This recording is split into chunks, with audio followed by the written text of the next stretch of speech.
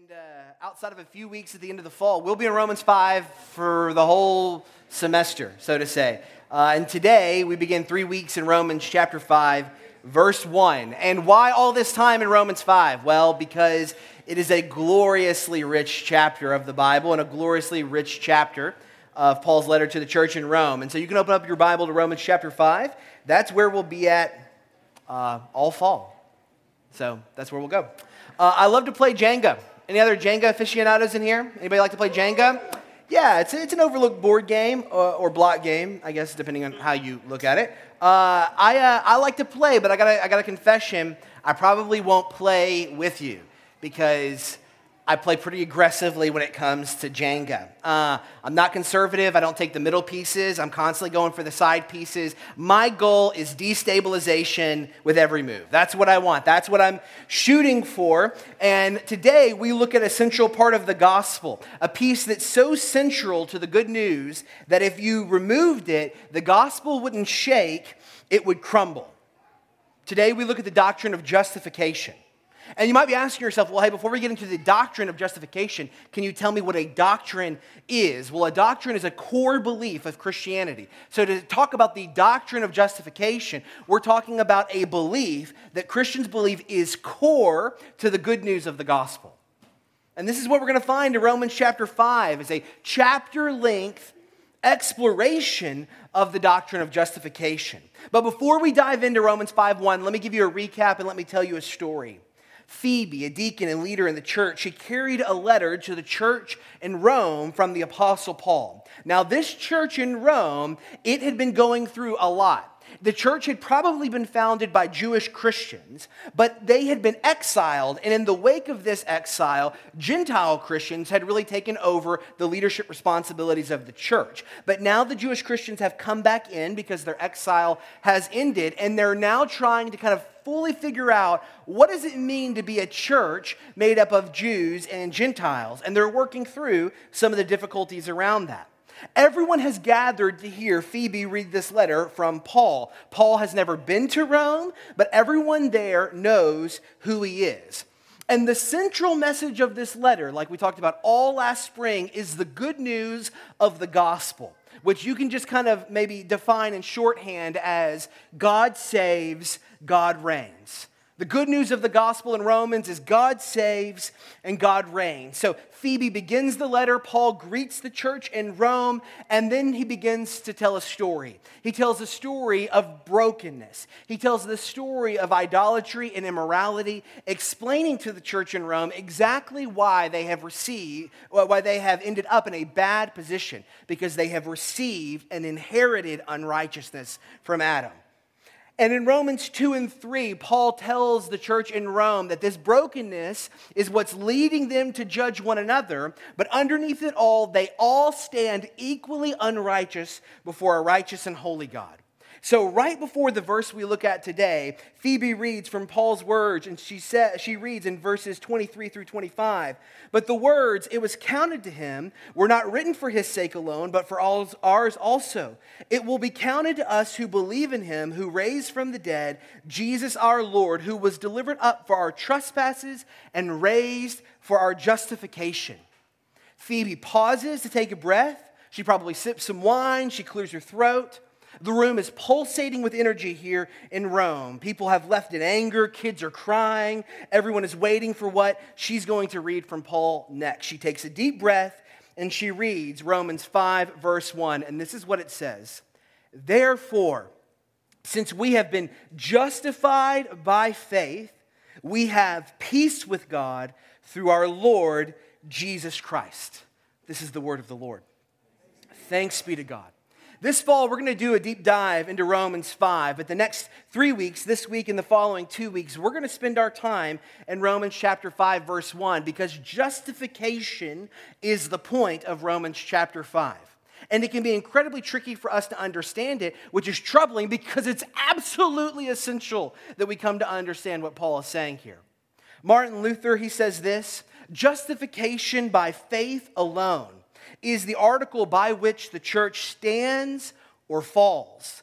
This doctrine cannot be beaten into our ears too much. Yes, though we learn it and understand it well, yet there is no one who takes hold of it perfectly or believes it with all his heart. So frail a thing is our flesh. Martin Luther thought, hey, you know what? If there's one thing you can't miss about the gospel, it's the doctrine of justification. Here's what I want you to see today. If we miss the good news of justification, we miss the good news.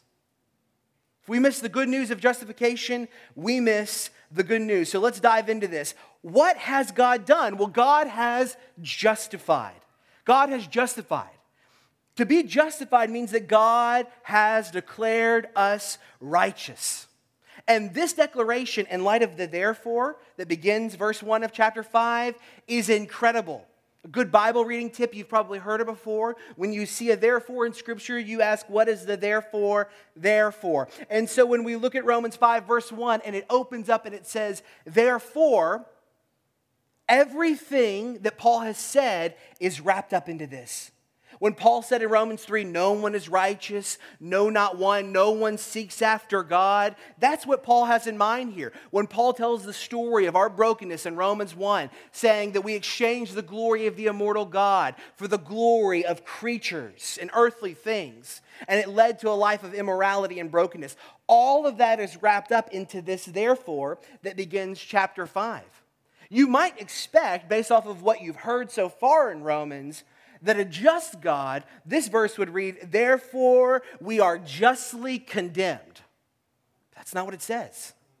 Therefore, since we have been justified, we have been declared righteous in light of all this bad news, in light of our brokenness and the sinfulness of the world, God is so gracious to justify us. Even though we were born unrighteous, God has declared us righteous. And we can't forget Paul's audience. He's speaking to Christians in Rome. Christians, people who have received this righteousness of God in Jesus. And he's reminding them, even in light of all of the brokenness, all of the unrighteousness, all of the things that characterize our life apart from God, all the things that you see present in the world of Rome, even in light of all of this, God has made a way for us to become what we were never meant to be by nature, to become righteous, even though we're born by nature to be unrighteous. He's speaking to Christians, and they are in the midst of confusion and division and a mess. And what does he say to them? Therefore, since I have been justified, therefore, since you have been justified, no, therefore, since we have been justified. Now, this we is incredibly important when you think about the context of the church. Paul's reminding the church in Rome that they are not united together in their judgment on each other, but in God's judgment on them.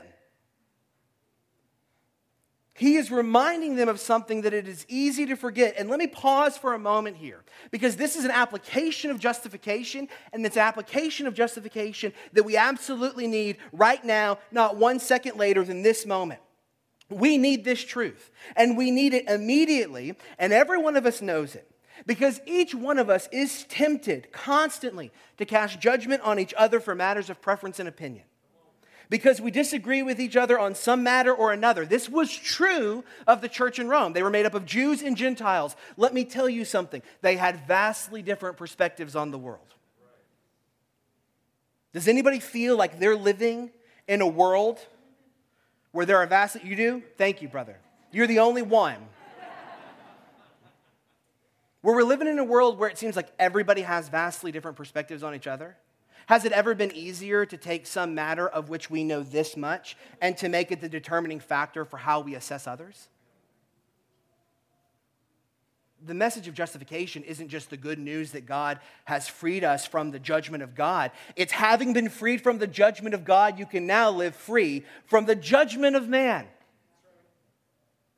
And you can live free from the equally bitter pill of living in judgment of another. The foundation of our unity is not what we think of each other. The foundation of our unity is what God thinks of us in Jesus. Anything short of that will always fall short of what we want. because we were created to live free. And you can't live free if you're constantly posturing yourself to judge another or living in fear of the judgment of another. That's not freedom. That's just slavery to a different master. You see, we know we need to be justified. This is one of the reasons why we are so tempted to judge one another. Because we know that we need to be justified. We know that there's a deep impulse within our hearts towards proving ourselves right. And in a world where unrighteousness abounds and hearts that are marked by unrighteousness, we deeply desire to save ourselves. And if you can't save yourself, then you can damn another. Martin Lloyd-Jones, he says this: "You will never make yourself feel that you are a sinner, because there's a mechanism in you as a result of sin that will always be defending you against every accusation. We are all on very good terms with ourselves, and we can always put up a good case for ourselves. There is only one way to know that we are sinners, and that is to have some dim, glimmering conception of God." And what about God reminds us of our need? What about God reminds us of our unrighteousness? It is the righteousness of God. It is the righteousness of God. We spent so much of the spring talking about God's righteousness. Paul includes it in his thesis statement of the letter, Romans 1, verses 16 through 17. Paul tells us right at the outset that a huge message of the gospel is the righteousness of God. So what is it? Maybe we've forgotten. God's righteousness is threefold. It's multidimensional. Here's the first aspect of God's righteousness. God's righteousness is his holy character. It's who God is. God's righteousness is his holy and perfect character. It's who God is. But it's not just that. It's also what God does. It's God's perfect standard.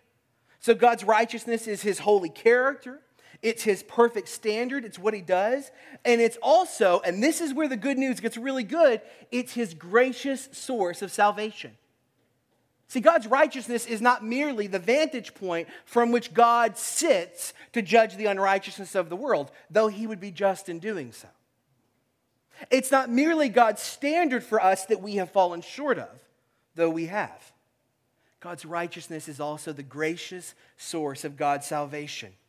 And this, in many ways, is what Paul is trying to deal with in Romans. How can a just God declare righteous those who are profoundly guilty? That's what Paul's trying to answer in Romans 5. He gives us a clue of this in another letter, in 2 Corinthians 5:21. This righteousness that we desperately need and only God can provide, God has to give it. But somebody has to take our unrighteousness. Paul writes in 2 Corinthians 5:21, "For our sake God made him who knew no sin to become sin, so that in him we might become the righteousness of God." So how are we justified? Well, we're justified because God gives us a righteousness we could never get on our own terms by taking our unrighteousness and putting it on himself. This is a great exchange. The language of justification is legal imagery. It's an exchange moment. Just imagine with me here that you are standing in a court in front of a judge. You're guilty, you've committed the crime, and you know it. The courtroom is full of your accusers, and every one of them knows exactly what you've done. And after having and hearing the record of your wrongs, all of your mistakes and failures, the very worst of you, the stuff of your darkest shame, it's all read off, and everyone agrees, including you. The judge looks at you and says, "Not guilty." And the courtroom erupts because all of the accusers say, "How could this possibly be?" You yourself are confused. I mean, you want to be grateful, but you think you might be getting tricked. But as the crowd dies down, as your accusers yell out their voices, the judge says, all of his wrongdoings have been erased. Their penalty has been paid by another person. He looks at you and he says, "You are free to go." I mean, right? You wouldn't be able to believe that, right? You'd be absolutely amazed. You walk outside of the courtroom to the parking lot, and as you're getting into your car, you look across the parking lot and you see the judge hugging his son. But his son doesn't look like his son. His son has an orange jumpsuit on. His hands are shackled in front of him, and the son looks at you with the father. Across the parking lot, he looks at you and he says, "You are free. Go and sin no more." This is justification. This is the picture that God gives us. Go free and sin no more. Not because the penalty has been erased, but because the penalty has been placed on someone else. The penalty of sin is not erased. The penalty of sin is placed on Jesus. It doesn't just evaporate. It doesn't just go into thin air. It doesn't just disappear. God takes the penalty of sin, all of our unrighteousness, and he sets it on his son, Jesus.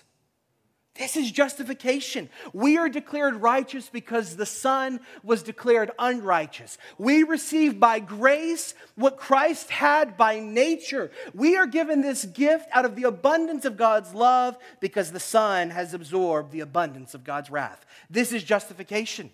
This is the foundation of forgiveness. This is the substance of our salvation. This is the core of Christian confidence. Justification is the foundation. If you lose it, there is no forgiveness of sins.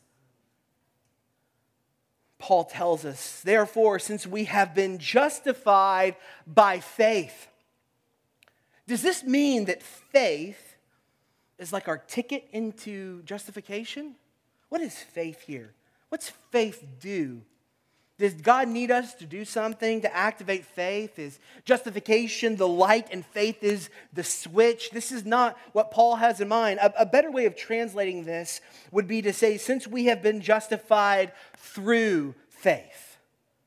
The Greek preposition here can be used as by or as through, and through is a much better translation of this verse because it accords with what we see elsewhere in Scripture, that faith is the instrument of our salvation. The old theologian said, faith draws everything from the work of Christ and contributes nothing to it.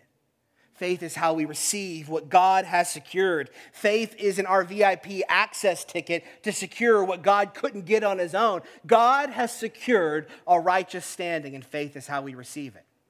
Faith is open hands to receive a gift that God has bought at the cost of his son. Faith. We talked about faith last spring. What is faith? It's sometimes hard for us because we use the word so flippantly, but faith involves three things. Faith involves our head. It involves affirmation, agreement with what God says is true. Faith involves our head. It's affirmation to what God says is true. Faith involves our heart. It's affection. It's not just believing that what God says is true, but saying because of that, he's worthy of worship. He's worthy of love. He's worthy of dreaming and affection and imagination. He gets the principal loves of our heart. Why? Because what he says is true, and it's good. Faith involves our head, it involves our heart, and it involves our hands. It's allegiance. It's loyalty. The Greek word for faith, pistis, was used often in military contexts to talk about loyalty and allegiance. Faith involves our heart. It's agreeing with what God says is true and saying that's true. It involves our heart. It's saying, God, we give you the principal affections, love, and worship of our heart. And it involves our hands, saying, God, my life, my loyalty, my allegiance belongs to you above any other king, above any other Lord. This righteousness comes through faith, and it's absolutely different from righteousness by works. See, righteousness by faith is received as a gift. But when we try to become righteous by works, we exhaust ourselves through grit. Righteousness through faith, gift. Righteousness by works, exhaustion through grit. You will never, ever, ever, ever, ever be able to out-hustle your unrighteousness problem. It's never going to happen. You are never going to be able to life hack your way into good standing before God. You are never going to be able to power through it. You're never going to be able to work through it. I don't care whatever anyone is selling you. Let me just tell you something. At the core of your life, you have a problem for which there is not a technical solution. There is not a process or a system you can implement, and there is not something you can do to outflank it. It is a problem beyond your repair. It is a Goliath in front of your giant. It is an enemy that cannot be defeated. You are far outgunned when it comes to unrighteousness, but you have one who has fought on your behalf. And your problem, it's bigger than you, but it's not bigger than him. And Christ has secured a righteous standing, and he can do it. Why? Because he's perfectly obedient to the law, because he's the Son of God. And faith is the instrument of our salvation. It's the straw by which we drink the refreshing waters of rescue. This is what faith is. Faith is receiving what God has secured, this righteous standing. But it doesn't just stop with receiving it. It moves from receiving it to obeying it. You see, what begins is God's pronouncement. You are righteous in Christ. It begins to bubble up into our practice, how we live with God in the world. We start to become what God has already declared that we are, which is righteous. You see, justification is the foundation of our salvation, but it's also the foundation of our sanctification. If justification is where God declares us righteous, sanctification is the process by which God begins to make us righteous in practice. And it takes a long time. Justification happens in a moment, but sanctification happens over a lifetime. I have a friend who says that sanctification, the process of becoming what God has already declared us to be, righteous, it grows like a beard grows. Not all at once. You don't see it happen in real time. I mean, maybe for some of you, it happens. Maybe if you're like, man, mine grows fast. But for most of us, right, it's just slow. It's a slow growth. Sometimes it's not even noticeable.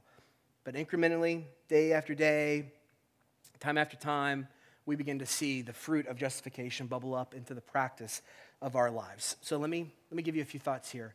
What does it mean to be justified by faith? What does it mean to be justified by faith? Let me give you the first one. We no longer have to wonder what God thinks of us.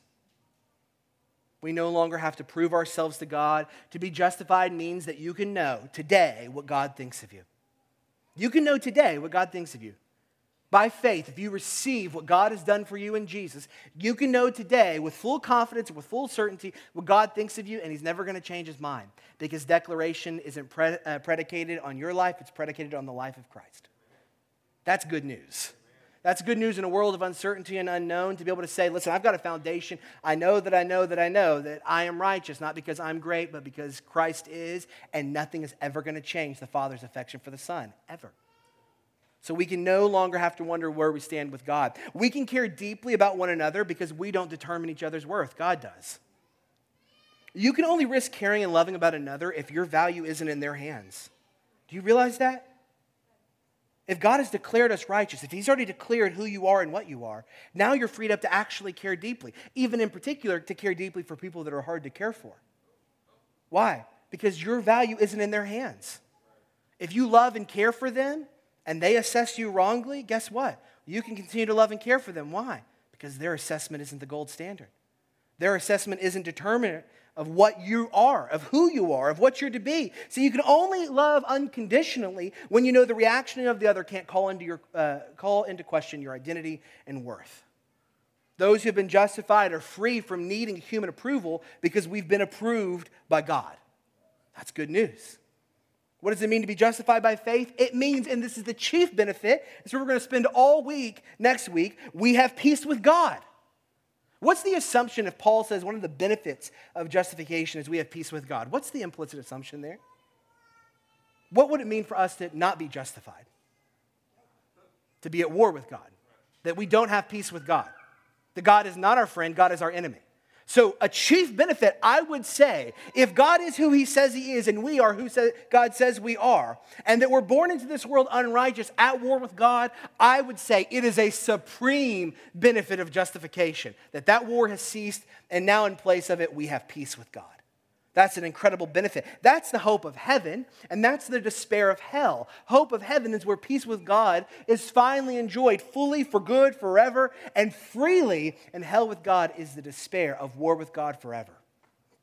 Peace with God is the chief benefit of justification. It's the foundation of peace that surpasses all understanding. We all want mindfulness. We all want self-care. We all want inner peace. There is no peace experienced until peace has been granted, and the foundation of granted peace is justification, to be declared righteous. We can live righteously because God has made us righteous and given us a new heart. If you have been justified, you can obey God. You're no longer the filthy worm that you were. You're no longer the wicked sinner that you were. You've been given a new heart. Obedience is possible, and let me tell you something. Obedience is better. Obedience is better. And you can obey. Why? Because you've been declared righteous. You've been given a new heart. You can live righteously. Let me give you the last one. Why does justification by faith matter? We can live justly in the world. Christians don't pursue justice in society because it's fashionable. We pursue justice because it's biblical. Because we're the people who say we've been declared just. We've been declared righteous. Having been declared righteous, don't we want to see the world brought into the same alignment that we've been brought into? Don't we want to see unrighteousness done? Don't we want to see it finished? Because we've experienced righteousness. And who better to step into a world broken by sin than those who have been declared righteous in Christ and to say, that doesn't look like life in God's world. So we got to change that.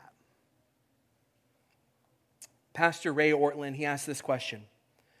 What then does it mean for a church to stand rather than fall by the gospel of justification by faith alone?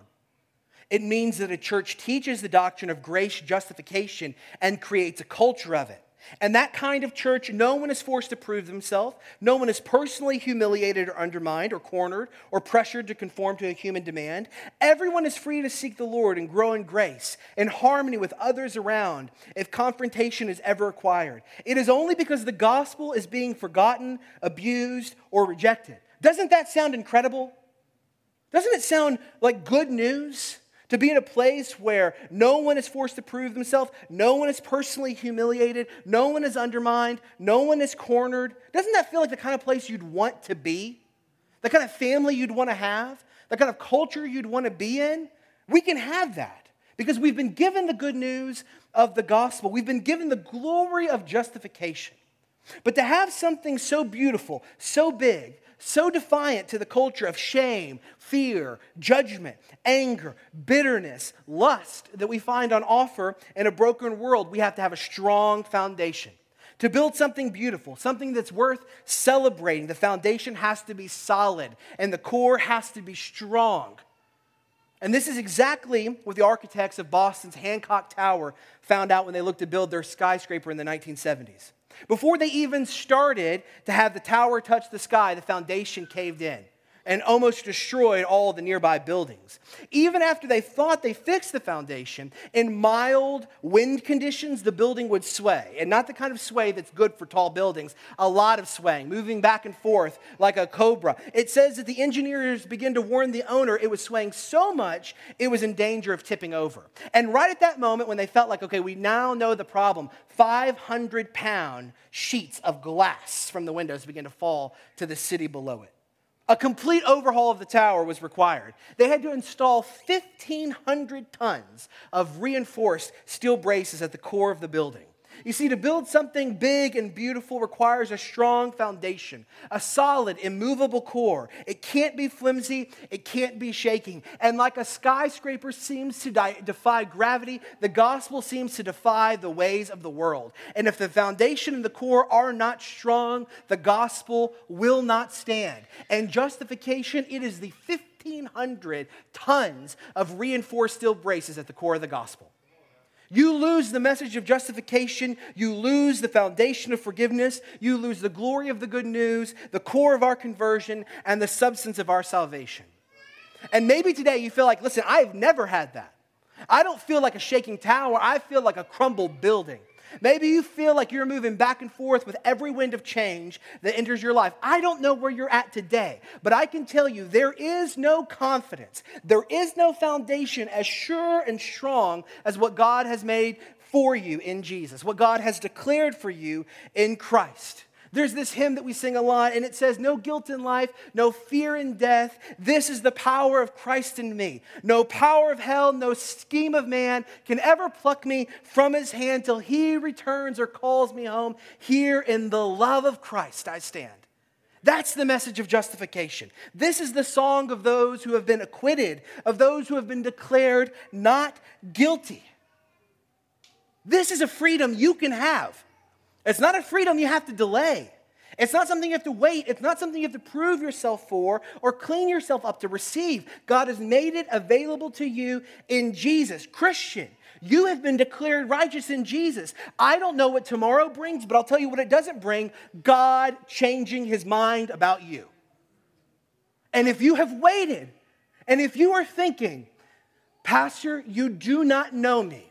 I am so mired in guilt and unconfessed sin and shame. My marriage is crumbling. My life is a mess. My relationships are terrible. I have burnt every bridge. I have did everything wrong, and I have given it to nobody. I can't give this to Jesus. Let me tell you something. As one who knows the stain of shame and sin, I can tell you there is nothing you're bringing to Jesus that God has not already placed on the Son and put the full wrath of God against it on him. There is no forgiveness that God is delaying because of your sin. God has declared us righteous in Jesus. Why wait? Run to Christ and say, I need this justification. I cannot continue to carry the weight of guilt, sin, and shame. Come to Jesus and tell him that. And if you are one who has already made that confession, walk in the freedom of it. And quit settling for the self-justifying ideologies of today. They will fade as quickly as they have emerged, and you will be left unsatisfied when God is saying you can know the foundation of freedom today and you can walk on it forever. That's good news. Let's not leave it at the door when we leave here on Sunday. Let's walk in a freedom that belongs to us by grace, that God has given to us in righteousness. Father, we love you. We thank you, God, for your mercy and grace. We thank you for the good news of the gospel, and we pray that our hearts would be compelled, confronted, and comforted by it. We ask you, God, that for those who may continue to try to carry the weight of guilt and shame, that today, by the power of the Holy Spirit, you would awaken in them the gift of faith, and that through that gift they would receive a righteousness you have already secured. And that for those who have received that righteousness, they would walk in the freedom of it. We pray these things in the name of Christ, the foundation of our righteousness, and by the power of the Spirit, who applies it to this day. And we pray this in your name. Amen.